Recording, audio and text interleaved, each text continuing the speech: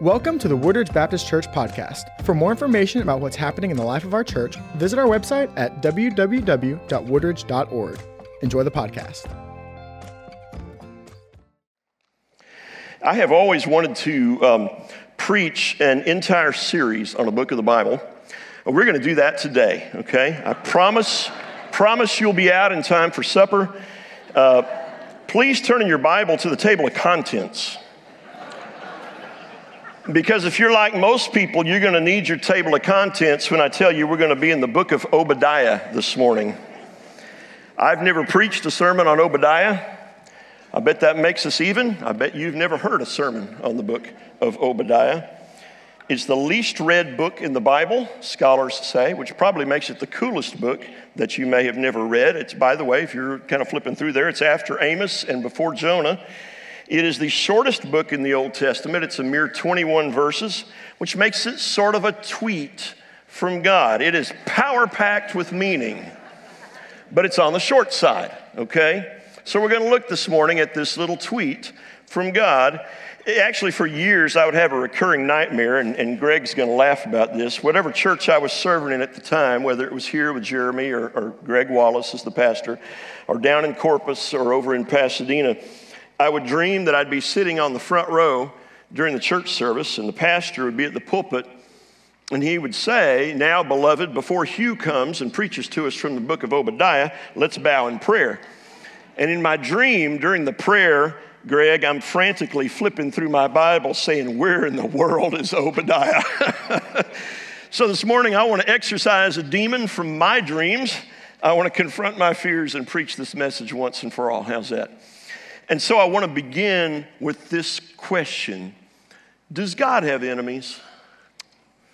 And how would you answer that question? Well, it depends on who you are, I guess. If you're one kind of Muslim, you would answer, well, yeah, clearly God's enemies are the Americans and the Israelis.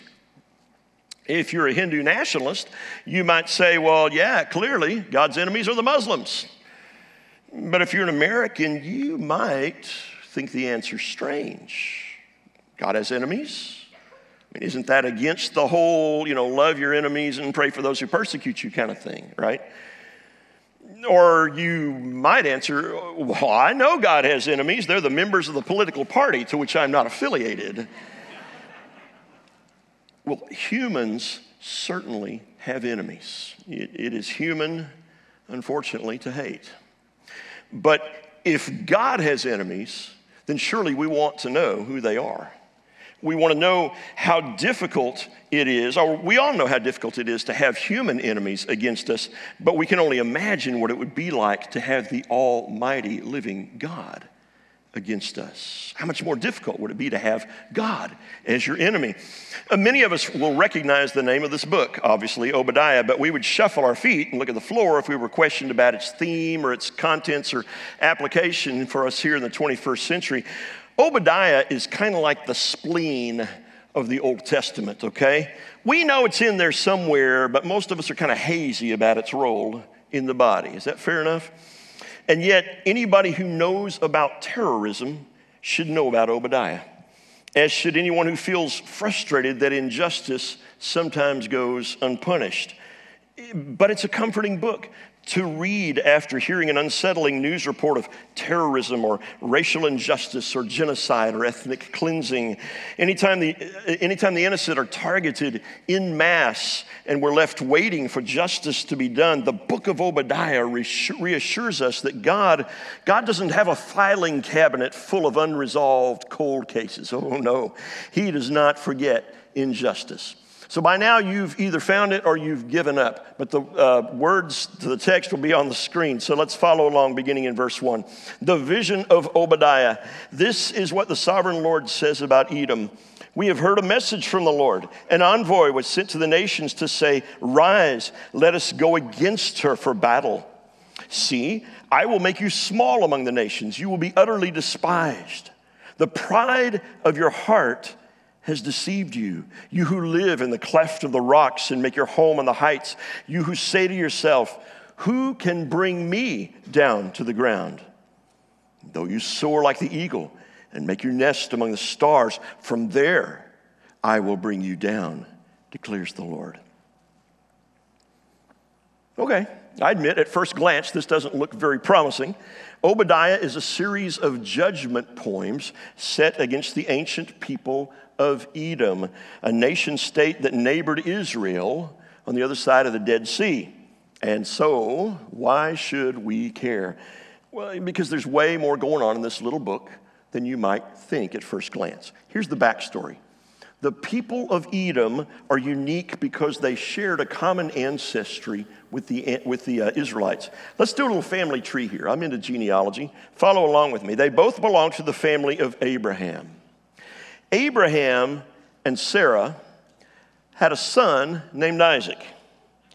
Isaac married a woman named Rebekah, and they had twin sons, Esau and Jacob. We good so far? Genesis, are y'all live? You awake? You with me? Okay. Genesis tells the story of these twin brothers who had a very tense relationship. You remember Esau was the older brother, and by all rights, he should have received the birthright and the patriarchal blessing from his father Isaac, but Jacob took after his conniving mother Rebekah, and he conned Esau out of receiving the birthright and the blessing. The brothers later received the names Israel and Edom, which eventually became the names of their families. The Edomites were those that were descended from Edom or Esau, and the Israelites were those who were descended from Israel or Jacob. And now you know where the Israelites got their name, right? And the Edomites and the Israelites replayed the same difficult relationship patterns of their ancestors. They're basically like the Hatfields and the McCoys, okay? So far, so good. So why is Obadiah so interested in this little 2x4 of a nation that's right next door to Israel? It's because he sees Edom's pride and fall as an example of how God will one day confront the pride among all nations and bring about their fall. So if God does have enemies, who are they? Who are the enemies of God? The answer is those who are proud. Those who are proud. The basic situation described here is around 587 BC, Jerusalem, where the Israelites lived, Jerusalem had fallen to the Babylonian Empire. They'd been invaded, ransacked, carried off into exile, and these neighbors just a few short miles away, the Edomites, did nothing to help them. In verse 2, God says he will make Edom small among the nations. But in verses 3 and 4, it appears that Edom thought of themselves as pretty high among the nations. Edom was situated somewhat like Switzerland is today, in an easily, naturally defendable position in the mountains. And their heart was very similar to their geography. Their hearts were like the terrain in which they lived. They were high, hard, certain, proud. But that's where they made a fatal error. They thought they could see everything from their high and lofty position, but they couldn't. And God says in the end that their own pride had deceived them. And that's the way pride is, right? I mean, it deceives us. Pride is when you and I take anything as security other than God himself. God made us. We belong to him, not ourselves. And so he will call us to account someday. There is nothing else in the world more certain, beloved. It doesn't matter how strong or prosperous, how successful you feel this morning. God made you and I to give account to himself, and we will. There is no final security we can have apart from him. That's what Edom was finding out. In verse 4, though you soar like the eagle and make your nest among the stars, from there I will bring you down, declares the Lord. Evidently, God wasn't as impressed with their high and lofty advantages as they were. But the Edomites were blind to this. And that's the nature of pride. It comes up to our ears and flatters us. It tells us things we want to believe about ourselves, but they aren't true, and we're so easily deceived. It's really amazing to see the things that people so proudly put their trust in. I'm reminded of a fortification in Europe known as the Maginot Line. named after the French Minister of War, André Maginot. Does that ring a bell with anybody? It was a line of concrete fortifications and bunkers and obstacles and weapons installations built by France in the 1930s to deter invasion from the east, from Germany. Based on France's terrible experiences with trench warfare during World War I, the massive Maginot Line was built under the assumption that if Germany ever invaded France again, they would do it in the same way they had done it during World War I. Built at a cost that exceeded $9 billion in today's dollars, the Maginot Line was invulnerable to aerial bombings and tank fire. It featured underground railways and state-of-the-art living conditions for garrisoned troops. It even supplied them with a newfangled invention called air conditioning. France relied smugly on the Maginot Line to provide them with a security against invasion from the east. The only trouble was, when the Germans finally invaded France, they didn't do it like they had done 20 years before in World War I. The Germans sidestepped the Maginot Line and instead came down from the north through Belgium, completely flanking the Maginot Line, making it utterly useless. Friends, that's just a little picture of anything you are trusting in to protect your life apart from God. Put all the time and planning and finances into it that you want, it still will not protect you from everything you need to be protected from. We cannot build sure and certain defenses of ourselves. All the obsessive attention we give to our accomplishments, our appearances, our bodies, our possessions, our 401ks, our friendships, trusting them to give us peace and security. All of these things are just extensions of our own limited power and resources. They are declarations of our own proud independence apart from God, but they will not be enough to protect us from having to stand before God and give an account of our lives. Though you soar like the eagle and make your nest among the stars, from there I will bring you down, declares the Lord. When God declares or decides to judge a proud nation, no recovering economy, no Department of Homeland Security, no right person in the White House can save it. A nation that puts its trust in its own strength, beloved, is a nation that will feel the limits of that strength and see the end of it, just as God promised to Edom here. It appears, beloved, that having power is one of the most trying consequences humans will ever know. It will not last. And of all people, Christians need to be able to see that and speak to it humbly with love. And speak to it honestly. Edom was no superpower. It was just a tiny little nation. It was a proud nation, but the kind of pride they had is never appropriate for creatures like us. Humility is needed before God. It's the fruit of God's Spirit in you. We know from Proverbs 6, it says that God hates the proud. Theologian John Stott once wrote, at every stage of our Christian development, in every sphere of our Christian discipleship, pride is our greatest enemy and humility our greatest friend.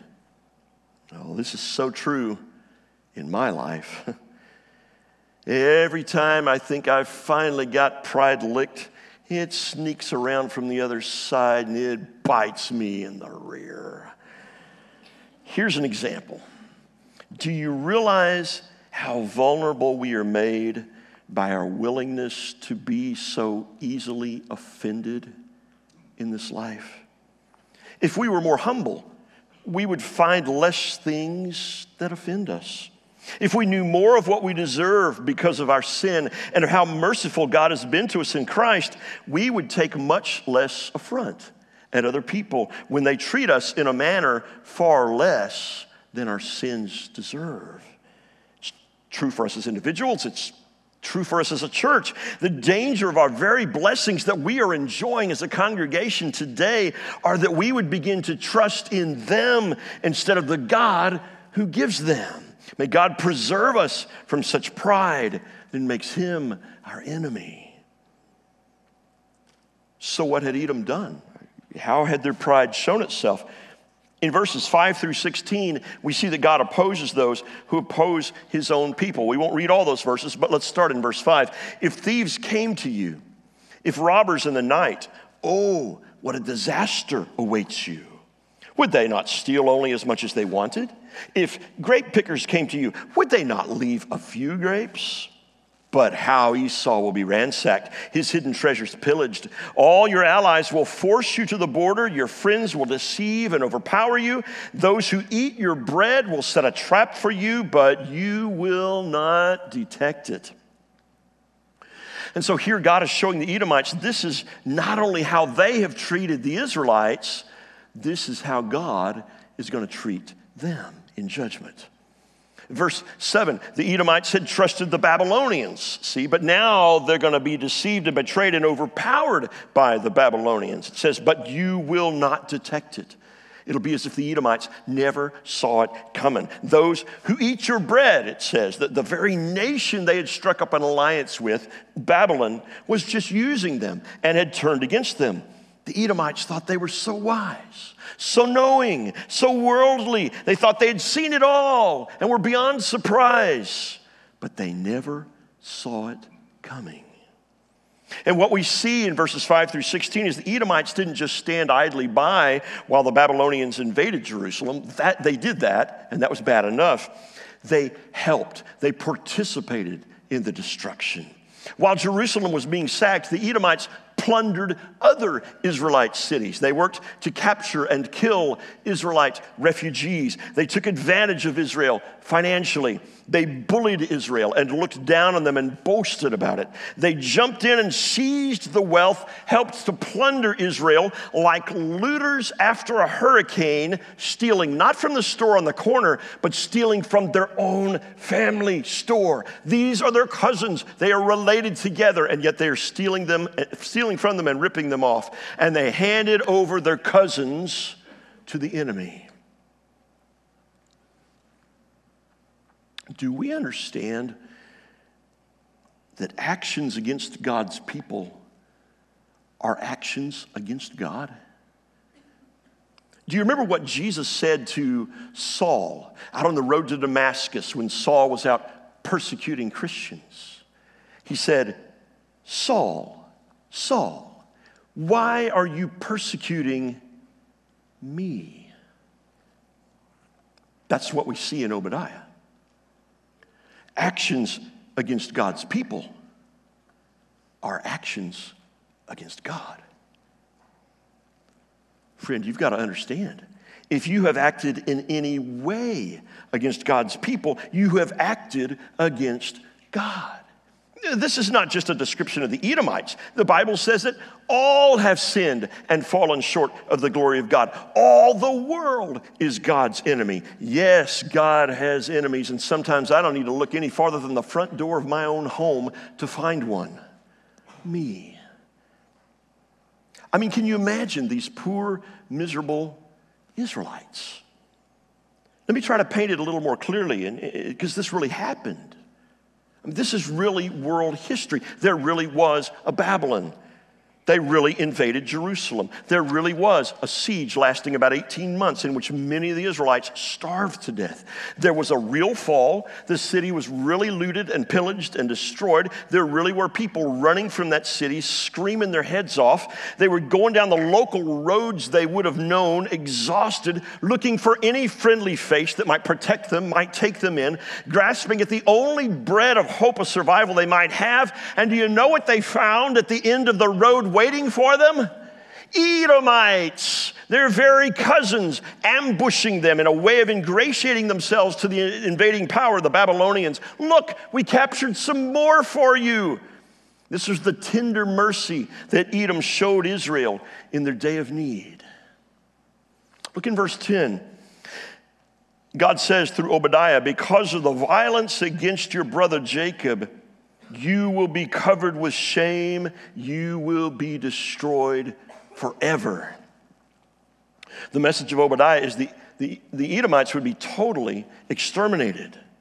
because of their unrepentant, remorseless stubbornness about their terrorism against Israel, God would wipe the planet clean of all Edomites and every trace of their bloodthirsty legacy.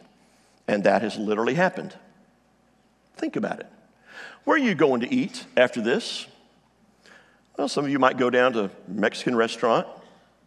Some of you might go to an Italian restaurant, maybe try the Greek restaurant. Some of you may go home and have some American fare or whatever, Chinese.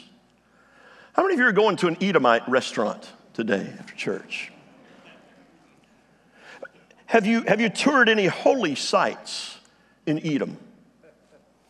Are there any religious holidays observed by an Edomite remnant anywhere on the planet? The glaring absence of all things Edomite, beloved, is proof that God's prophecy has been fulfilled. Literally, God knows how to deal with his enemies, and that should make us all tremble just a bit. But then Obadiah interjects here that the day of the Lord is near for all nations.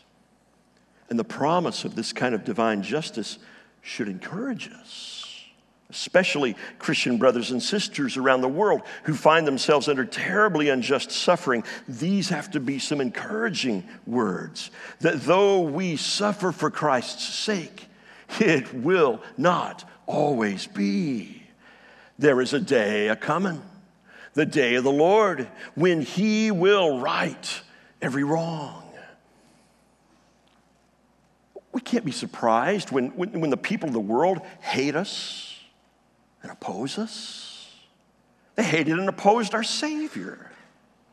I mean, friends, if you complain about the trials you're going through right now, who did you think you were following?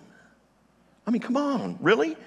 Look at what happened to Jesus. How can we complain when lesser things happen to us? This is the way of Christ. So all the more we should pray as Christians to love one another just as Christ loved the church and gave himself up for her. And yet this is another reason why baptism is so important. And we're going to baptize in just a little while. And I encourage you, some of you have been getting that holy nudge in your heart for a long time. And you know you need to be baptized. And you've held off. I want to encourage you. This is a safe place to be baptized. Okay, we haven't lost anybody in the water yet. Baptism, though, is a way of identifying with Christ in his death and resurrection, but it's also a way of identifying with the church, universal. We do baptism publicly because Jesus died publicly for us. It also helps remind us that we can't rely on the culture to define virtue for us. So these first 15 verses show us clearly God does have enemies. They're the proud, they're enemies of God's own people. And it brings us to this next question. Who are the friends of God? Years ago, many years ago, one of the songs we sang here in worship had the line, I am a friend of God. He calls me friend. In verse 13 here, God calls the Israelites my people. I love that. My people. And you might say, wait a minute now, aren't all people God's people? I mean, aren't we all God's children? I mean, we even sing, or we don't, but I've heard many songs where people say we're all God's children. You know, we're all, yeah, well, don't get suckered by that. We are all God's creation. We're all made in the image of God. That's awesome news. But to be a child of God denotes relationship with God. And the only way to have a relationship with God is through his Son, Jesus. He who has the Son has the life, wrote the Apostle John over in 1 John 5. He who does not have the Son of God does not have the life. Have you ever thought of becoming one of God's people? You ever thought about what that would be like? Maybe you assumed you were by birth, or by virtue of attending a church, or by doing something religious. I mean, I hear people say all the time, well, I've just always believed in God. But beloved, even the demons believe in God. That doesn't save them. In fact, they shudder, James writes, because they believe in God and they know they don't have a relationship with him. It's because they refuse to bow at the name of Jesus. And so should anyone tremble who does not have a relationship with God apart from or through Jesus. Apart from Jesus, you can only expect the correct judgment of God for your sin. But if you receive Jesus as your substitute, the one who received the judgment for the sin of the world at the cross, then you will be saved from judgment and will have eternal life with Christ. Those are not my words. Those are the words of Scripture. Here Obadiah speaks a word of hope. Although they had been overrun by the Babylonians and hauled off in captivity and changed to a foreign land, Obadiah says in verse 17, "But on Mount Zion will be deliverance, it will be holy, and the house of Jacob will possess its inheritance." There would be justice for the wicked and restoration for God's people. They will one day return from exile and regain their lost lands. And several decades after this was written, it came true. A remnant of the Israelites were allowed to return to Jerusalem as part of the decree, as you know, of King Cyrus of Persia, who had conquered the Babylonians. But it points to more than that. So much more than that. Obadiah sees a day coming when all of God's people will be delivered. This was something more than they had ever experienced before. It points ultimately to all of God's people through the ages being gathered together in the Lord Jesus Christ. It points to a day when all wrongs will be righted. It points to a day when we will be with the Lord forever. That's our future, beloved. That's our hope of glory. That's our Jesus. He has gone to prepare a place for us. Amen? We need to bask in the comfort that God will bring justice to those who target the innocent. Genocide, racial injustice, acts of terrorism, many other species of violence make us cry out for justice. But God will bring closure and comfort in His time. That's the message of Obadiah. It came true back then. It will come true again in the future. The good news is God is watching and He won't let His enemies get away with it. I'm reminded of the burglar who broke into a nice house in a wealthy neighborhood. As he was stealing the valuables, loading them into his duffel bag, he heard a voice out of the darkness that said, "Jesus is watching you." He froze and looked around and didn't see anyone. He just thought, well, that's maybe my guilty conscience. So he started to grab some more stuff, and then he heard the voice again, "Jesus is watching you." So he flipped on his flashlight and noticed a bird cage in the corner with a cover over it. The words came from the cage, "Jesus is watching you." So the thief pulled off the cover and he saw a parrot. He starts laughing. He says, "Hey, what's your name, little fella?" And the parrot said, "Moses."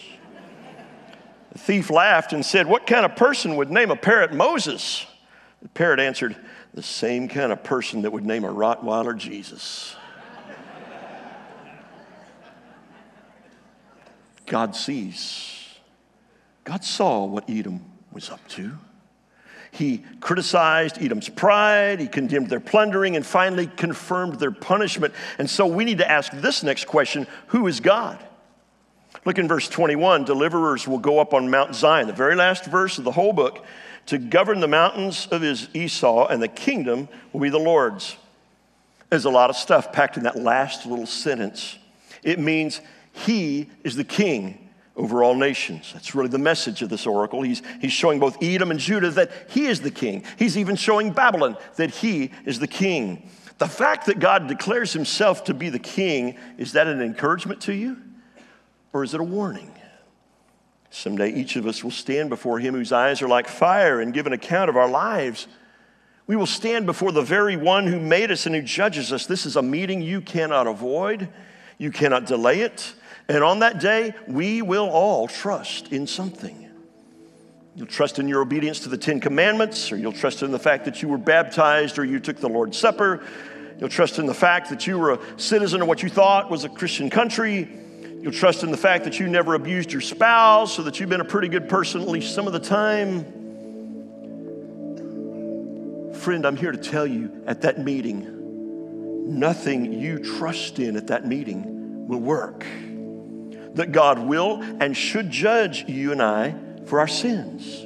because he's a righteous, holy, and just God. And our only hope is the one who is our substitute, who has given himself to take the penalty for sinners. That's our Jesus. If you're already a believer in Jesus as the Son of God and by faith have invited him to be the Lord and Savior of your life, there's good news here. The kingdom will be the Lord's. Consider the completeness, consider the certainty of that. He will reign. He is the great king who will bring justice to the earth, and he's also the friend of sinners. So maybe a final question today is, who are you? Are you an enemy of God? Or are you a friend of God? In the language of the Bible, we're all born enemies of God. That's not the language of a fundamentalist movement or the language of mean-spirited hellfire and damnation pulpiteers. It's the language of God's word, the Bible, that we are all, by nature, God's enemies. He who has the Son has the life. If you don't have life, forgiveness, joy, peace, purpose in life, then I implore you on Christ's behalf to be reconciled to God through Jesus. Come home today. I guess if God had a Twitter account, I think he'd sum it up, the little book of Obadiah, like this: I always stick up for my children. If you're a friend of God, a child of God, there may be days when he disciplines you, maybe days when he brings difficulties into your lives in order to correct your behavior, just as he did with the Israelites. But even when God's not happy with your behavior, he's still got your back. When other people take advantage of you, abuse you, betray you, God is watching. No matter how smart, successful, or safe they think they are, God will not let them get away with it. Maybe you can relate to Israel and Edom today. Maybe you've been wrestling with your pride like I do. Or maybe there's someone in your life you failed to help when you should have. Or maybe on the other hand, maybe you've been on the receiving end of someone else's duplicity. You should know God is always there for you when you need him. And the best thing you can do is daily trust in him and walk with him. We exist as a church to help people begin and then grow in their faith journey with Jesus. We hope you have enjoyed the podcast. For more information about our church, visit www.woodridge.org.